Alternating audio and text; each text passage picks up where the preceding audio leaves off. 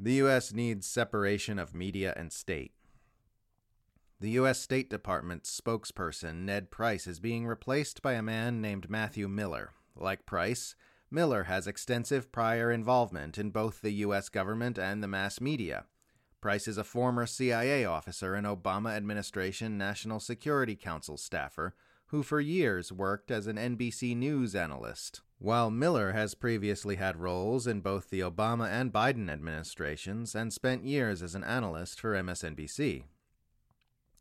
Like every high-level government spokesperson, Miller's job will be to spin the nefarious things the U.S. empire does in a positive light and deflect inconvenient questions with weasel-worded non-answers, which also happens to be essentially the same job as the propagandists in the mainstream media.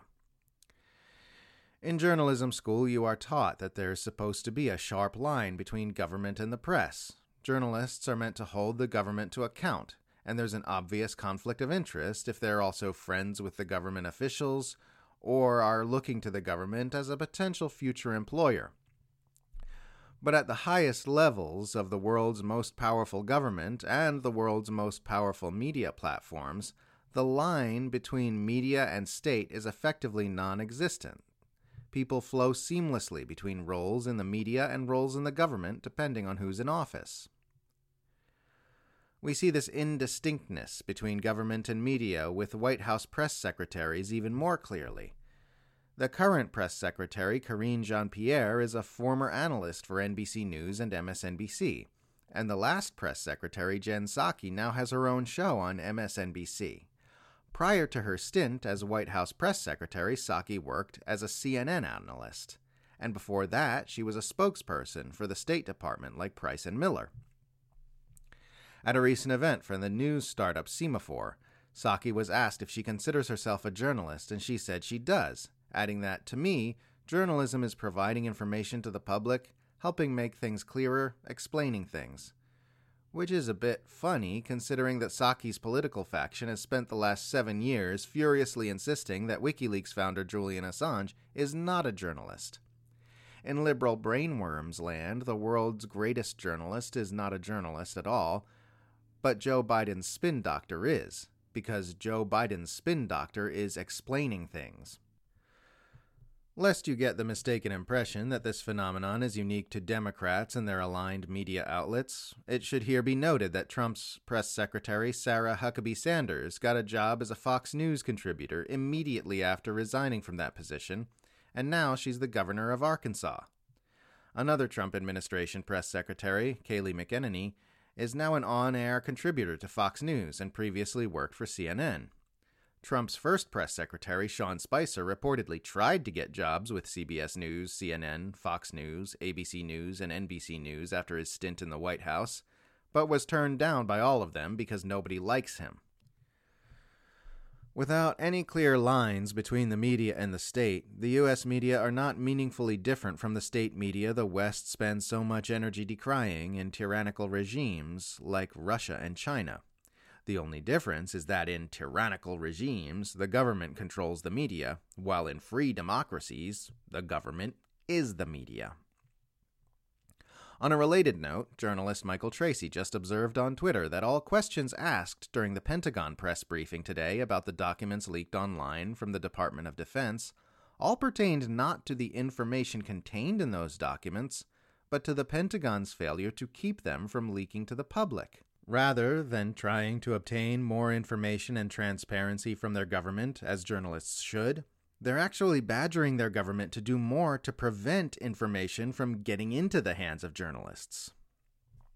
So I suppose that's another difference between totalitarian regimes and free democracies.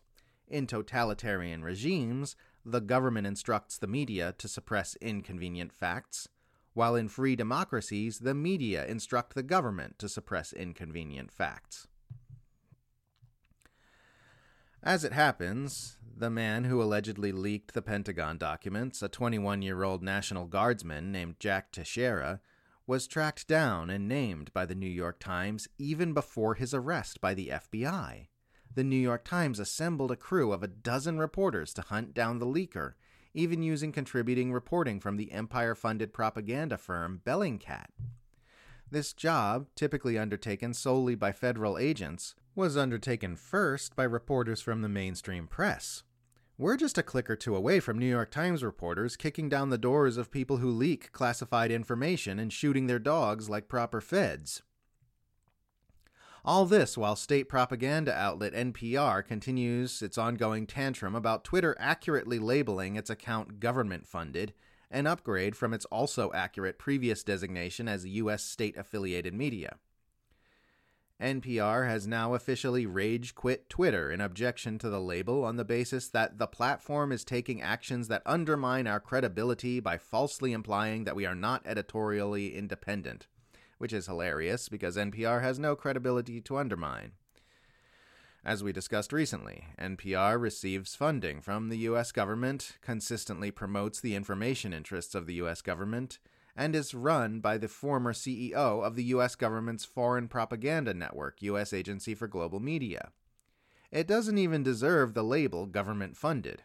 It should have the exact same labels as Russian and Chinese state media, because it is not meaningfully different from them.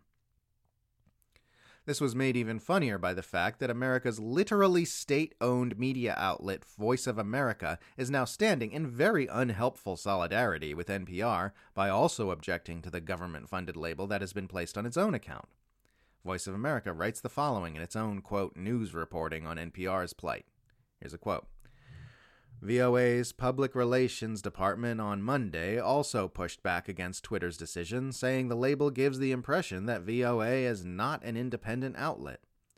Twitter did not respond to VOA's request for comment.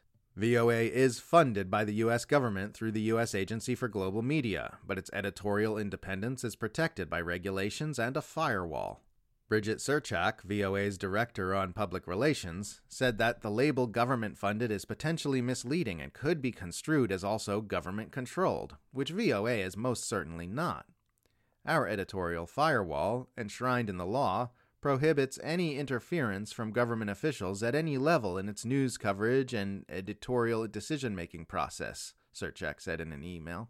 VOA will continue to emphasize this distinction in our discussions with Twitter, as this new label in our network causes unwarranted and unjustified concern about the accuracy and objectivity of our news coverage, end quote. As Branko Marcetic pointed out on Twitter, these claims about VOA's editorial independence have been squarely refuted by someone who worked there for 35 years. In a 2017 article with the Columbia Journalism Review titled Spare the Indignation, Voice of America has never been independent, VOA veteran Dan Robinson says such outlets are entirely different from normal news companies and are expected to facilitate U.S. information interests to receive government funding. Here's a quote. I spent about 35 years with Voice of America, serving in positions ranging from chief White House correspondent to overseas bureau chief and head of a key language division, and I can tell you that for a long time, two things have been true. First, U.S. government-funded media have been seriously mismanaged, a reality that made them ripe for bipartisan reform efforts in Congress, climaxing late in 2016 when President Obama signed the 2017 National Defense Authorization Act. Second, there is widespread agreement in Congress and elsewhere that, in exchange for continued funding, these government broadcasters must do more as part of the national security apparatus to assist efforts to combat Russian, ISIS, and al-Qaeda disinformation, end quote. Everywhere you look, you can find extensive entanglements between the U.S. government and the news media outlets that Westerners look to for information about the world. And that's before you even get into the way the plutocratic class which owns and influences the U.S. media is also not meaningfully different from the U.S. government. When corporations are part of the government, corporate media is state media. It seems a safe bet that the U.S. would be a completely different country if separation of media and state and separation of corporation and state were enshrined like the separation of church and state is. The only reason Americans consent to the freakish status quo of their government which impoverishes and oppresses people at home while bombing and starving people abroad is because their consent has been manufactured by a media class that is not meaningfully separate from the government.